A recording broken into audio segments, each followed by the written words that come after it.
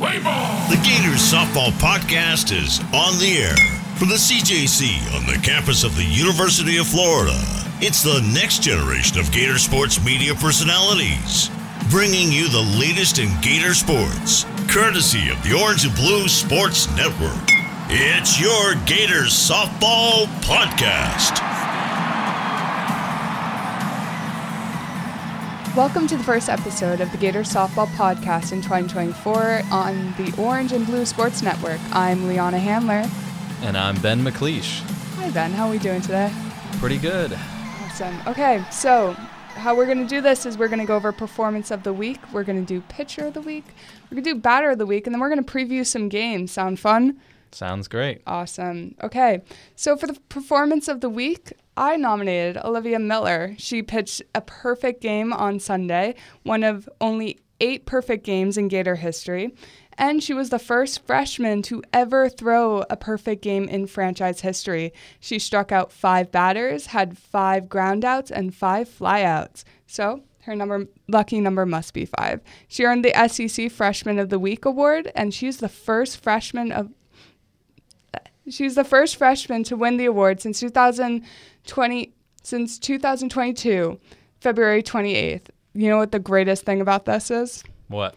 That Kendra Falby, who's also on the team, was the last one to win the Freshman of the Week award. So we're in good standing here. Yeah, that's pretty impressive. Anytime you throw a perfect game in softball, baseball, whatever, it's an impressive feat, and it deserves Freshman of the Week, Player of the Week every time.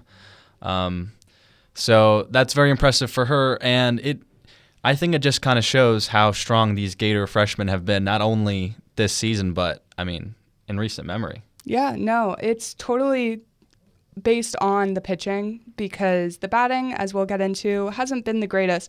But if you start off winning 5 out of the last 6 games, you're on a good streak, and there's not a lot that can be improved, but those improvements, though small, are really important to make sure that when we face harder opponents, it's going to pay off in the end.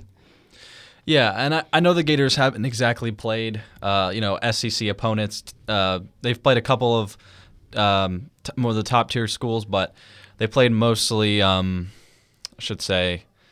smaller schools. But so far what we've seen is I would say near perfection from pitching. And lately, batting has been on a tear too.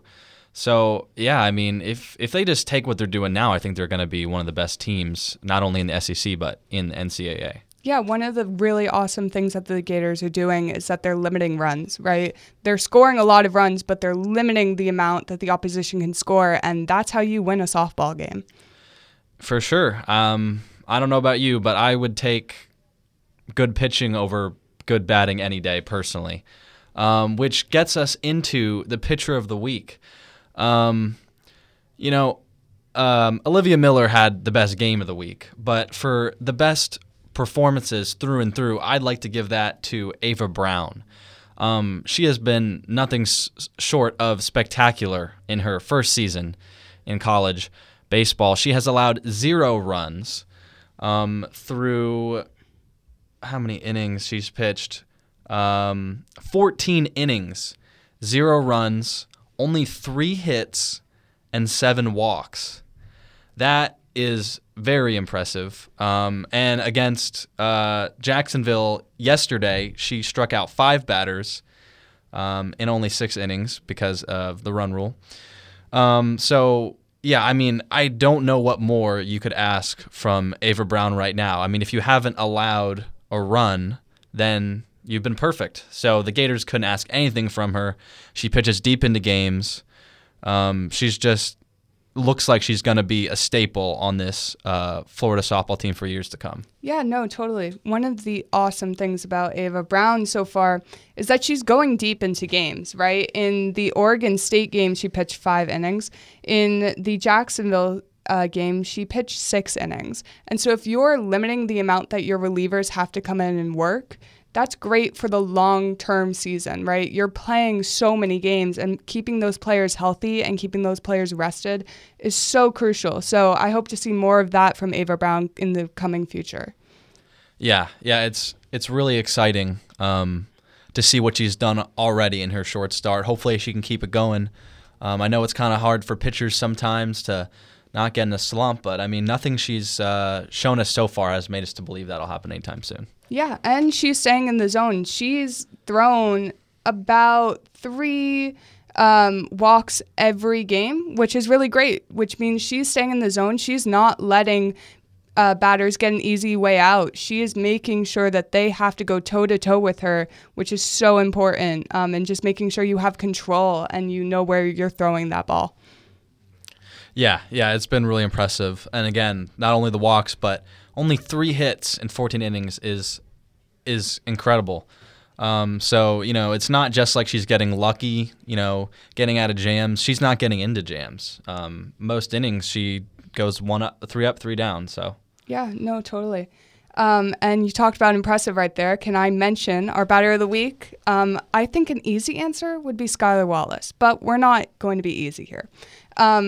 Kendra Falvey, she's a junior. She plays in the outfield. She led the team this weekend in 9 hits and 7 RBIs last weekend, and she's had the 3rd highest batting average on the team. She's had 2 doubles and 1 triple. All of this means that she's scoring in runs, and that's how the Gators are winning, 10, 11-0. That's how they're shutting down their opponents, is making sure that every time they come up to the plate, they are driving in runs. Obviously, Skylar Wallace has done amazing. She has the 2nd highest batting average in the team. She's had 2 homers and 8 RBI. So the whole team, even though there is room for improvement, man, they've been driving in runs. Yeah, it was a little scary after those first 2 games. 2 games, and the second game went 10 innings, so that's 17 innings where they only scored 2 runs total. And it was kind of a little bit scary, but the next day they came right back and they scored 18 runs in 10 innings. And ever since then they haven't looked back. So yeah, I feel like it's been a good team effort by the Gators, but definitely Wallace and Falvey have led the way. In that first game, Wallace was the lone run. Luckily enough, the pitching allowed 0 runs, and Wallace's home run basically won them the game. So hopefully they can continue that team effort like we've been seeing lately. But Wallace and Falvey, I think, will be 2 of the most important names on this team for the season to come. Yeah, no, you bring up a really good point, and that's that discipline at the plate. it can get so much better. They've struck out a collective 16 times. You need to work those at-bats. You need to make sure you're seeing, 3-0 counts. Make sure the pitcher has to pitch to you. Make them pitch in the strike zone.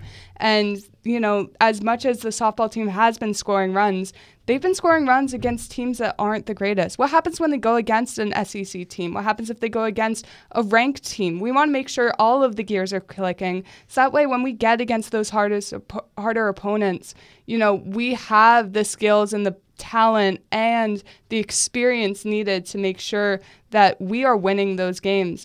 One of the things that the Gators can work on is making sure they don't swing out of zone and waiting for pitches to come. Be patient. Make sure that, you're not swinging at pitches that don't need to be swung at. It's easy to score runs against bad teams again, but you saw in that Michigan game, it's a one run that matters. And in that time, they lost because of that. Yeah. It's really frustrating, too, when the pitching is so amazing and the offense can't get anything going. It's one of the most frustrating things as a fan to watch. So, it's good to see the runs, but obviously, you're right. Against poorer opponents, sometimes the batting discipline doesn't come into play. You just get enough chances that you can get those runs across the plate. But, when we start playing, these SEC schools that are, some of the best in the country, that's going to matter. Every batting appearance is going to matter, and they're going to have to, improve with that. I think part of that is just, early season jitters, antsy, trying to get your batting average up, whatever. I think players are going to settle in, but it'll be important that they work on that discipline and they draw walks, they limit the strikeouts, just see as many pitches as possible. Yeah, no, a lot of it might just be, working the rust off, just making sure that, everything's functioning. It's easy to say, when we've won 5 games, that one loss, it's easy to get on the Gator softball team for that, because in all the other games except for Oregon State, they've been scoring 12, 10 plus runs. And they have so much talent. And I think that's the important part, is making sure you use that talent, is making sure you have people like Skylar Wallace who are hitting for the fences, but also making sure you play some small ball, making sure you can drive in, runs with a double, a triple, a single, and the Gators have been doing a good job of that. And I just would like to see that continue. It's a really good start, but we have some games to look ahead to, which means that we're going to go through that. So on Wednesday, tonight, it's the home opener. It's the first time they're playing in Gainesville. They're going to be playing Jacksonville again. They won against Jacksonville 10-0, and the last time they lost is 2005. They have a 25-game winning streak, and it hasn't been close when it comes to runs. I mean, Jacksonville hasn't scored more than 3 runs since 2005. What does this mean? It means if you're going to go to the ballpark today, you're probably going to see Wallace hit some home runs. You're probably going to see the Gators drive in some runs. Just exciting baseball against an opponent that we should not lose to. Things to get better in this game are especially the fundamentals. There are 6 batters over a 300 average. Katie Krister is the only one on the team that has a 500 average. There are 8 home runs in total scored by the Gators. And Skylar Wallace and Reagan Walsh are slugging a 800 slug percentage, which all means that the gears are working, but we need to get to be better at making sure they run consistently. It's also tournament weekend in Gainesville. That kicks off Friday. There's a 3 p.m. game against Georgia Southern. The Gators haven't lost a game against Georgia Southern since they've played. They've last played them in 2001, so it's been a little bit of a long time. They won one game 11-0, and they won another game 2-1. So either it can be really close or it's going to be a blowout game. Given what the Gators have done already, I'm probably leaning towards a blowout game. Yeah, every time the Gators have played a smaller school, they've pretty much dominated. I mean, the 2 games to start the season were against Oregon State and Michigan. I mean, those aren't, no offense, but those aren't, the smaller school, lower programs. Some of the smaller schools have really good programs, but it just seems like they've figured it out offensively against teams like Jacksonville and Georgia Southern. So, yeah, I'm expecting a big offensive performance this weekend. Yeah, totally. And then we move on to the 5:30 game against Loyola. They've won all of their games against Loyola, but they haven't played them since 2007 when they last won 2-0. What are we feeling about this game in particular? Do we think it's going to be a close game? Do we think that because they don't have a lot of history, the Gators, might have some struggle preparing against Loyola? What are we thinking, Ben? Yeah, it's always tough when you're not familiar with opponents, but I'm sure Gators have been watching film and they kind of know what to expect. I'm sure they'll be prepared for it. But yeah, it's tough when you don't play a team often, but that's even more motivation to go out there and show them that you can still beat them. Yeah, no, totally. And one thing to watch this weekend is the energy levels. Obviously, it's the start of the season, so, the Gators should be prepared to go these long tournaments, but it's going to be a long season. And, if we're wasting relievers here, what does that look like, in April, in May? So just look out for how these Gators are feeling down the stretch, in that 6th, 7th inning. And just see how they're reacting to the game, whether it's a blowout, whether it's a close game, just what their approach is and how much they have to work to get these wins. Yeah, I feel like it's always better for energy and team morale when you're winning. I'm sure relievers and starting pitchers just get a little bit more motivated and can throw harder, faster. When the morale is high. I think it's going to help coming home. They had 6 away games to start the season, so I'm sure it's going to be great to just come home, get to sleep in your own bed, and just perform, comfortably how they know they can. And so to finish off the weekend, they have games against College of Charleston and another game against Georgia Southern on Saturday. That'll be a 12:30 p.m. and 3 p.m. start time. So, that'll be a quick turnaround from the night before. So I think to go with your point, I think their energy levels are going to need to be high for this tournament. I mean, 5 games in 3 days is a lot of softball. So yeah, I'm interested to see what pitchers we'll see this weekend and what kind of combination, if they let the pitchers go 5, 6, 7 innings, or if it's kind of more of a team effort on that front. But it's going to be extremely important that the pitchers can utilize their pitches properly and pitch as far as they're supposed to. And the final game is on Sunday against College of Charleston again. And then they have 2 days rest. But yeah, it'll be important, especially on Friday and Saturday, to manage the innings well and, get the players through the games. Well, one of the good things that the Gators have towards them is that it's not hot in the swamp, right? It's different playing a tournament when it's 90 degrees and it's sunny and the sun's just beaming on you.